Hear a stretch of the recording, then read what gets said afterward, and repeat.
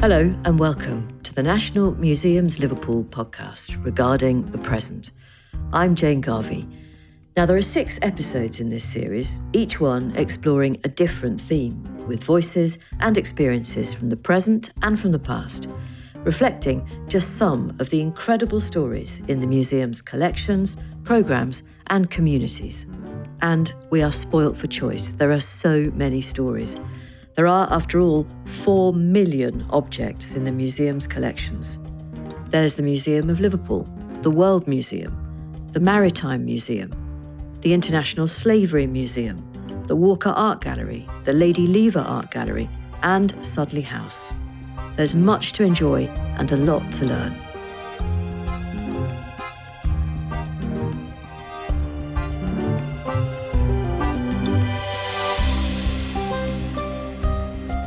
Earlier episodes have explored the themes of love, resilience, and work. In this one, we're looking at a subject that couldn't be more topical: isolation. Now, I used to think that I was really good with my own company, that I liked it even. But I realise now I just made that decision when I actually had a decent alternative. How many more walks around that park, sometimes going anti-clockwise just for the sheer thrill of it?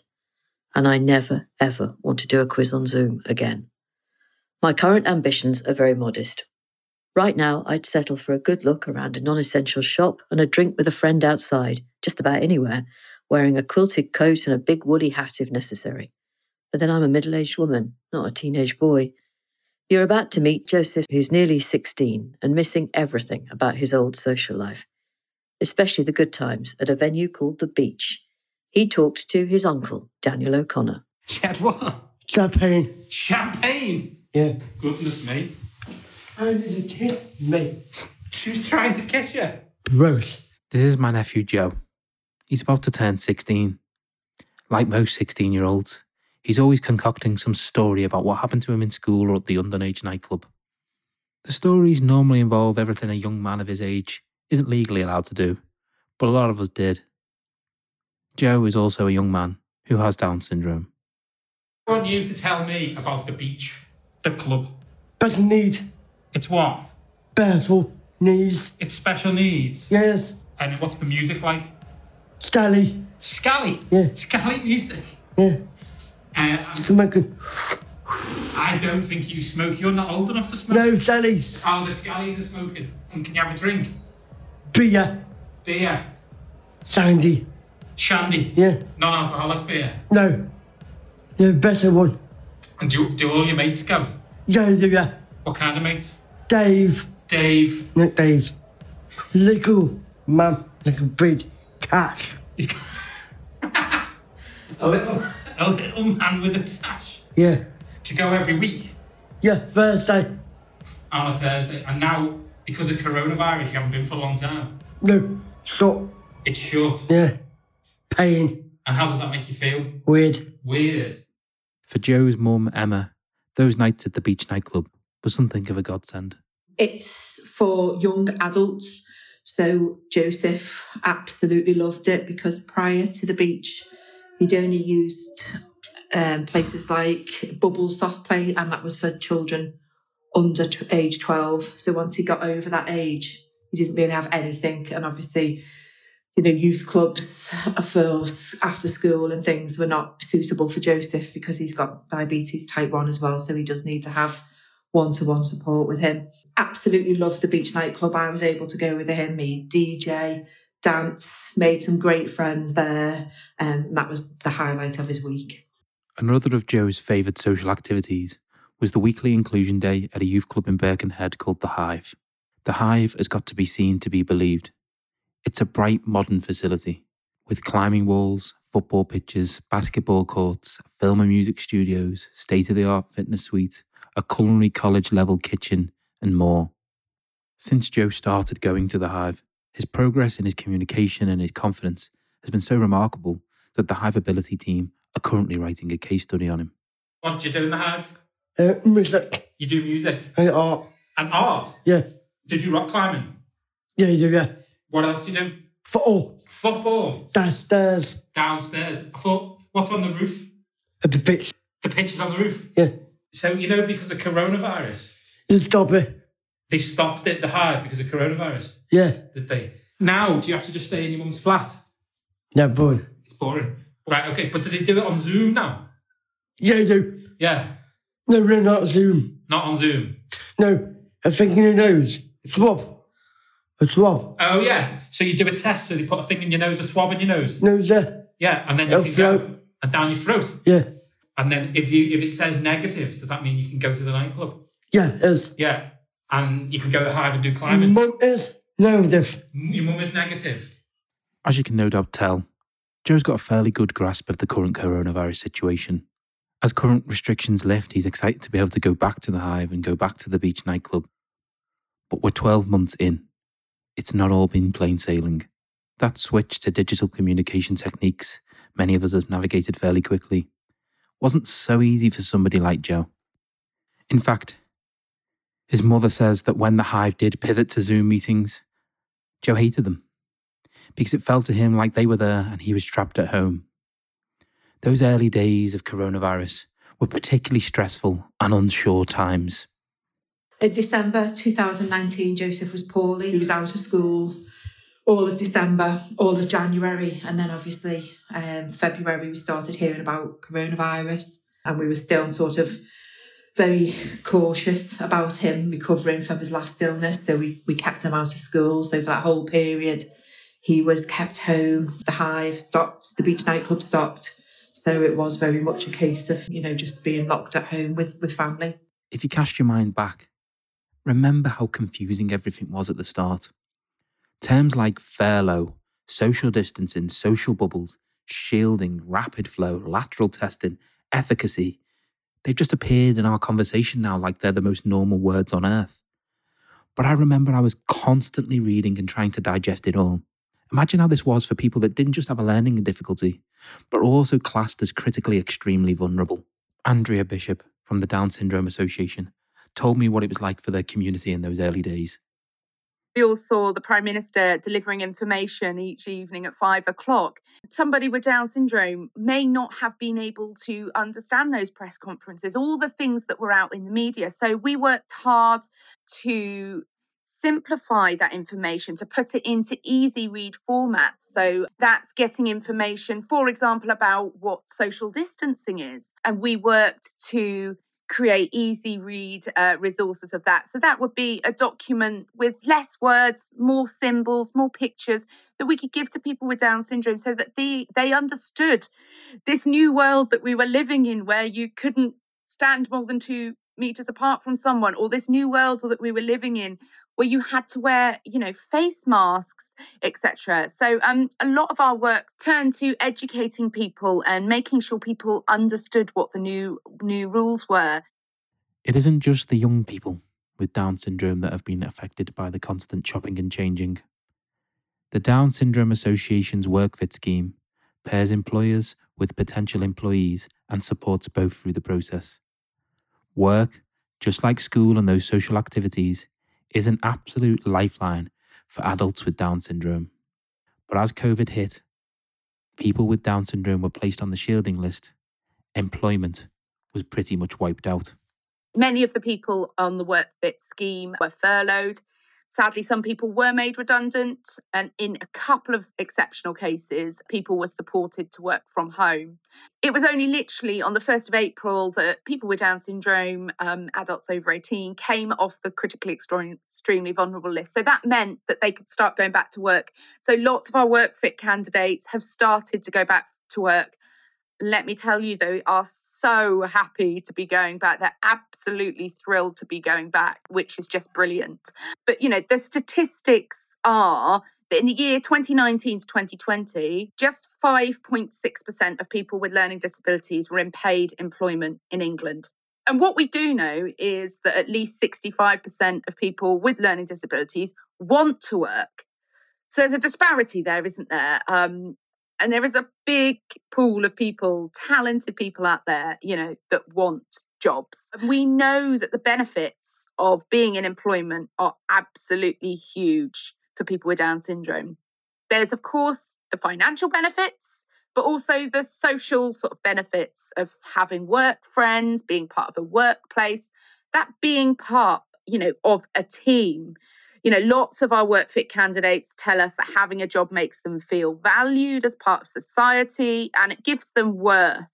It also gives them a routine and something to focus on, and it actually just enables people with Down syndrome to feel more independent. It's about self-esteem, it's about mental health, and it's sort of having a job is about giving a massive confidence boost so that you're just like everybody else out there, part of the community, part of a workforce, part of society. So yeah, we know that having a job and employment is really beneficial for people with Down syndrome. So we would just appeal to anybody and everybody to consider whether they could be more inclusive in their employment.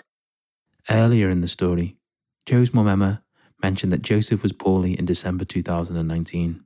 Poorly is the understatement of the century. Just before Christmas, we were told while Joseph was on life support at Alder Hey Hospital to prepare for the worst. Being the fighter that Joe is, he pulled through and he made a remarkable turnaround fairly quickly. But the really strange thing is that the symptoms Joe first reported to hospital with were remarkably similar to that of coronavirus.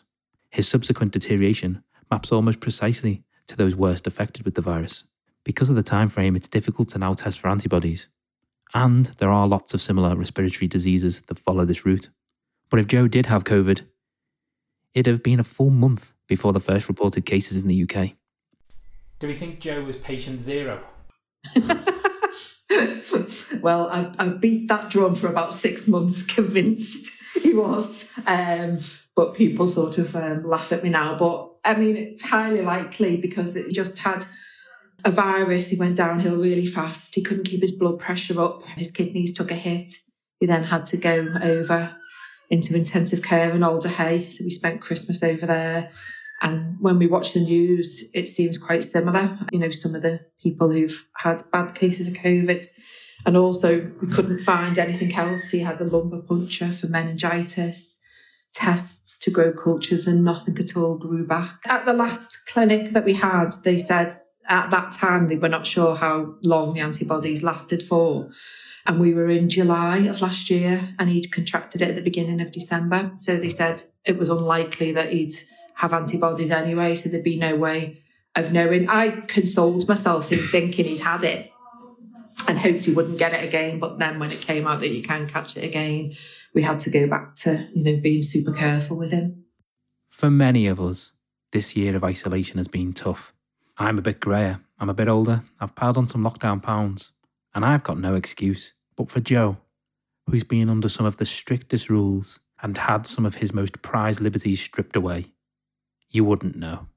He's straight back to it. He's happy. He lives in the moment. He's not one for overthinking things. And, even his medications, some of them are absolutely disgusting. And you can tell on his face, he's on a new one. And this morning, he just didn't like it. We just had it and then necked a crumpet and got on with it. Well, I'm more of an Eccles Cape woman myself, but if it works for you, Joe, you go with it. That was Joseph's mum, Emma, and it's good to hear that you made such a good recovery. I hope the beach is back up and running as soon as possible. It's really hard to think of anywhere that sounds further from Merseyside than the Indian Ocean island of Socotra, home to the frankincense tree. Now that does sound remote. It's actually a World Heritage Site, officially part of Yemen, and its truly astonishing ecological importance was recorded in a dusty old tome at Liverpool's World Museum, rediscovered during lockdown. Here's Megan McGurk. Over the last year, many of us have felt isolated, and with good reason. Cut off from friends and family, we naturally felt alone. Yet we have all surely felt alone in a crowded city or scrolling on social media. Passing many faces, you somehow still feel apart. It seems isolation and togetherness are not always what they seem. In this next story, we travel to the unlikely island of Socotra. Part of the Socotra archipelago off the coast of Yemen, this beautiful island is a small dot surrounded by Indian Ocean. However, its story is one of connection to our history, community, and planet. I've been aware of them for a long time, since I pretty much started at the museum. I've been working there for about 2 years now. because it's such an important collection. This is Dr. John James Wilson, curator of vertebrate zoology at the World Museum. The book's always been there on the shelf, but I never actually had looked in detail. He's talking about Henry Og Forbes' book on his expedition to Socotra in 1898. During lockdown, John had time to dust off these notes. A great comfort, they allowed him to continue his travels and research through the words of Forbes, predecessor and fellow ornithologist. As a field biologist myself, I'm able to kind of put myself into that position of what it would have been like 100 years ago, but you can feel kind of part of history. Basically, he had the same job that I have now. It's almost like a family tree. The expedition saw Director of Liverpool Museum, or World Museum today, Forbes, team up with W.R. Ogilvy Grant at the British Museum's Bird Room, now the Natural History Museum, for what ended up an 11-week expedition to the island. Identified in 1880 as a rich land for scientific discovery, Socotra is only the size of Cornwall, yet it packs in stretches of white beaches and sandy dunes, rocky mountains, caves and lagoons. It's said that you can stand almost anywhere on the island and always see the magnificent blue sea. It's this isolated nature that drives its incredible biodiversity. Think of the dodo of Mauritius or Charles Darwin's Galapagos finches. Islands, they're special when it comes to unique species, and Socotra, which is known as the Galapagos of the Indian Ocean, is no exception. Not only is Socotra home to 307 endemic plant species, including the cucumber tree and the red-sapped dragonblood tree, but also to 11 endemic species of bird.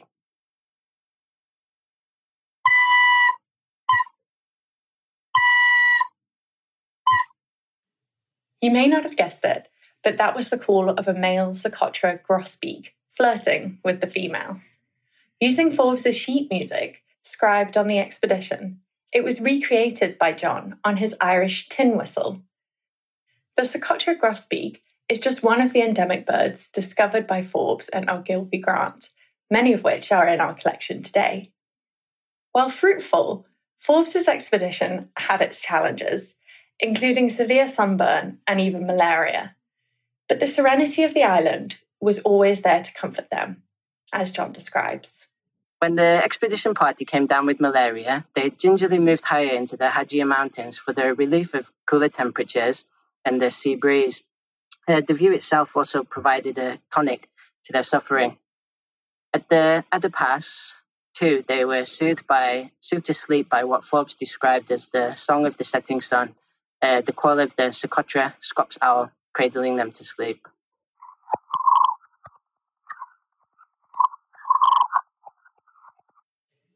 Today, Socotra continues to be a source of fascination and research. I'm sat in a garden of a friend of mine. This is Dr. Kay Van Dam, Belgian freshwater biologist, speaking to us directly from the island. I see a date palm tree in the garden, and there is one endemic, unique frankincense tree in this garden, which he planted himself from cutting, and which is now quite a large tree after many years. Growing frankincense trees from cuttings is common practice in Socotra. It's an attempt to save the endangered tree, one of the main reasons Kay is on the island. I'm here to help in awareness and protection and conservation and replanting of the unique frankincense trees of Socotra. I'm here as part of a group to help in ensuring that things like cyclones or overuse or overgrazing don't drive these trees to extinction.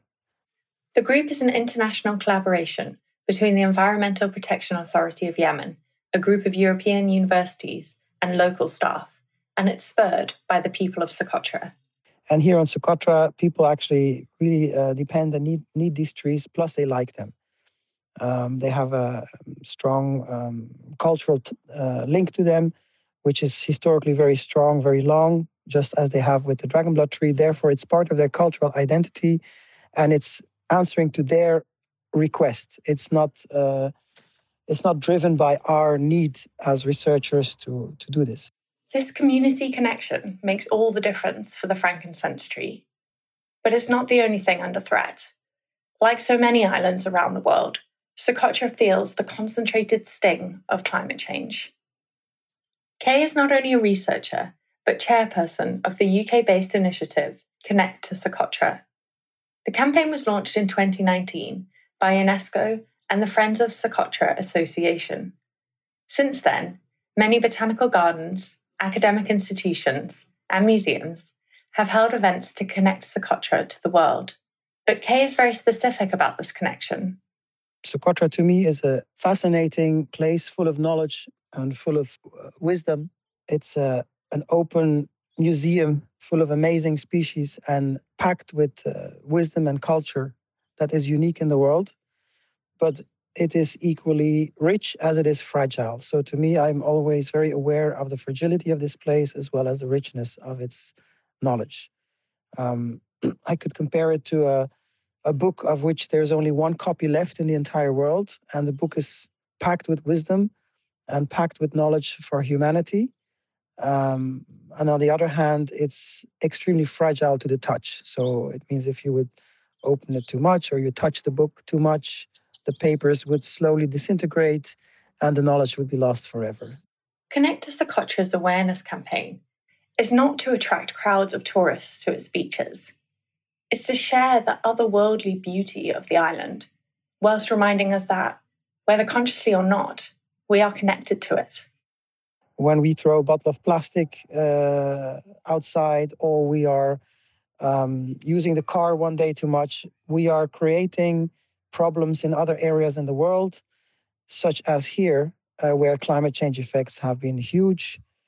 So being aware of these threats can help us save as much as, can make us also more responsible and spiritual as humans in connection to nature. So our impacts are felt in other areas in the world. So whatever we do is important,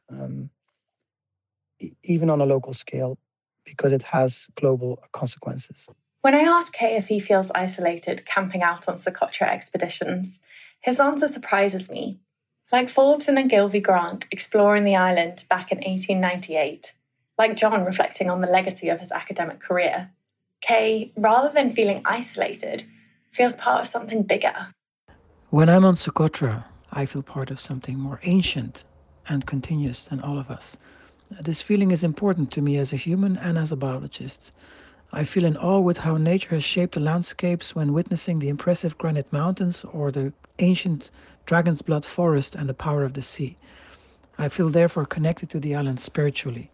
At the same time, I feel a deep admiration for the indigenous people of Socotra, having maintained their culture and unique language for countless generations while coping with the elements on a daily basis.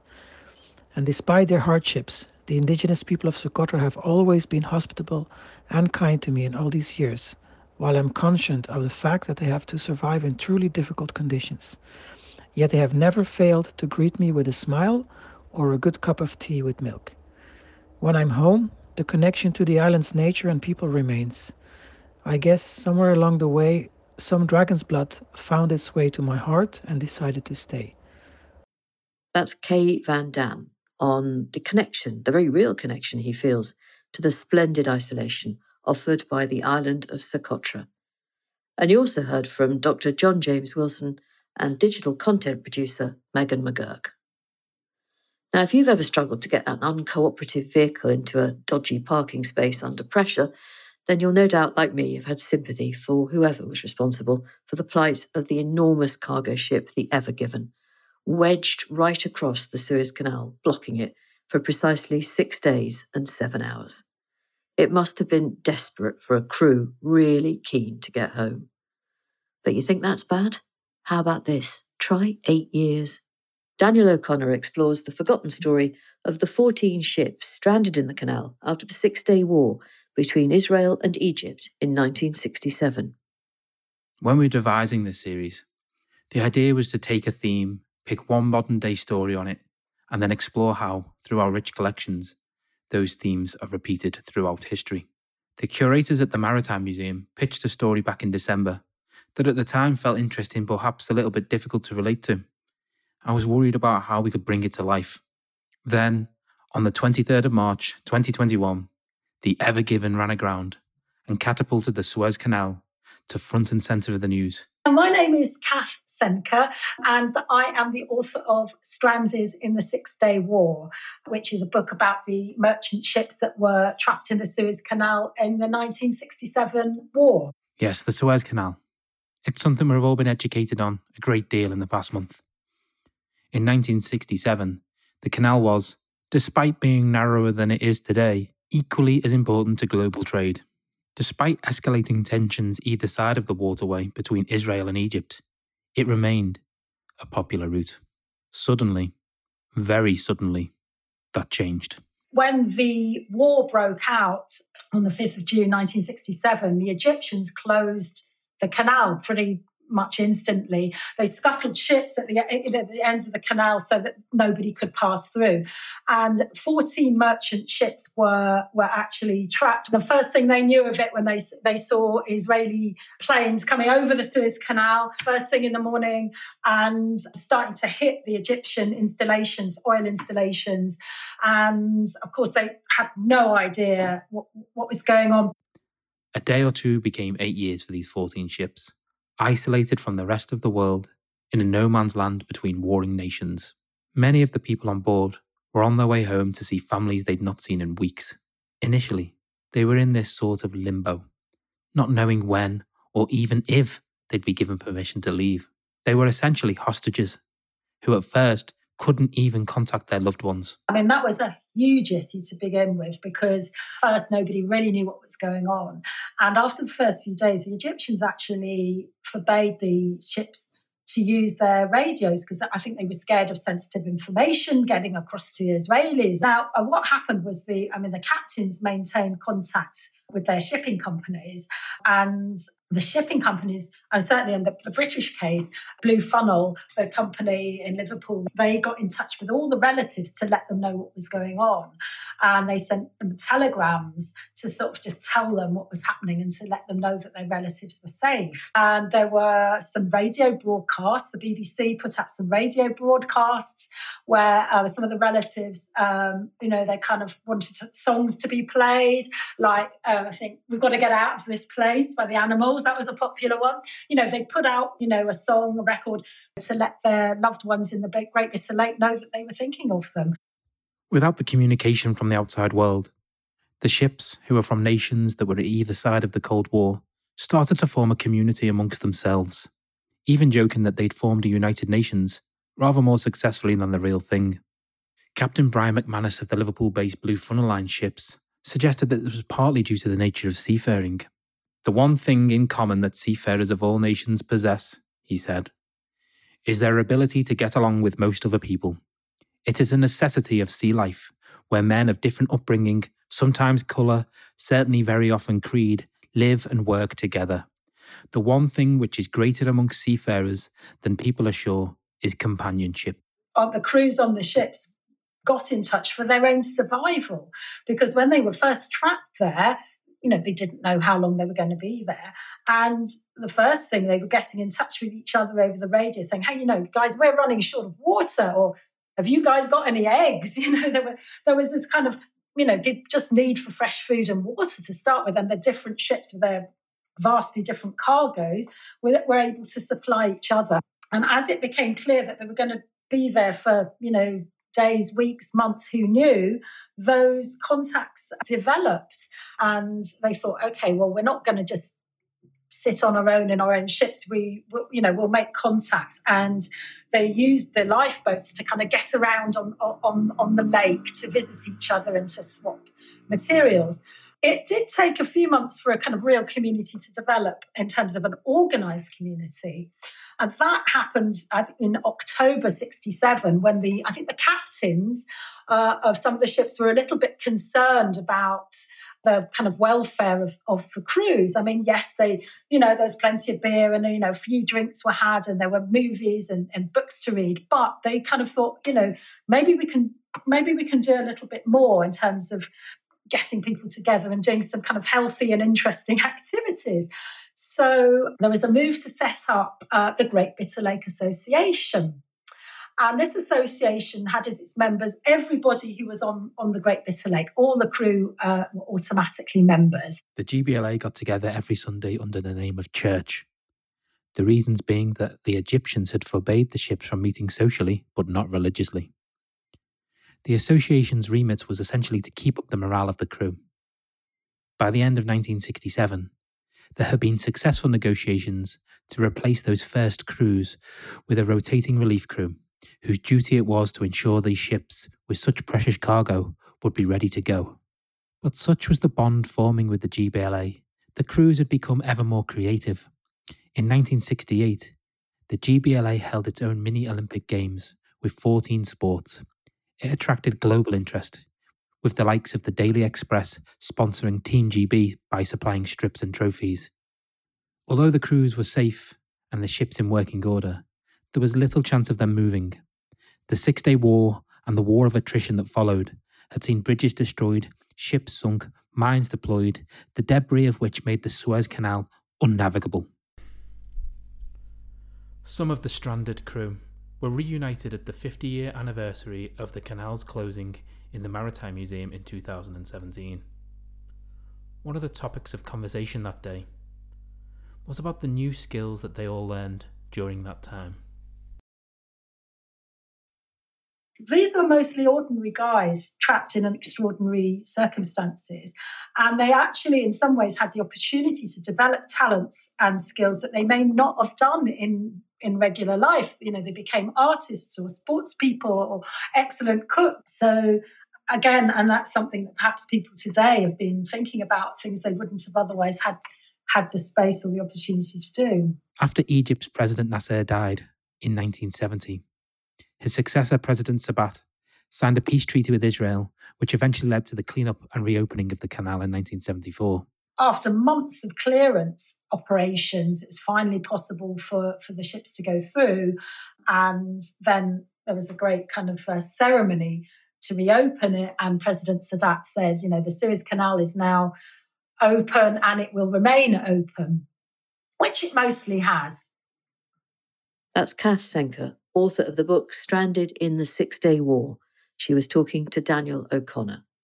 And if you'd like to know more about everything we've talked about, or you want to catch up with previous episodes, go to liverpoolmuseums.org.uk. You have been listening to a podcast by National Museums Liverpool. As we record, we're still not open, but we're gearing up to do so in May. In the meantime, you can explore our collections online and support us by donating. Head to liverpoolmuseums.org.uk/donate. Regarding the Present was presented by Jane Garvey, stories by Daniel O'Connor and Megan McGurk, post-production by Sam at Onomatopoeia Post Productions, artwork by Safa Khan, and our music is by Big Giant Circles.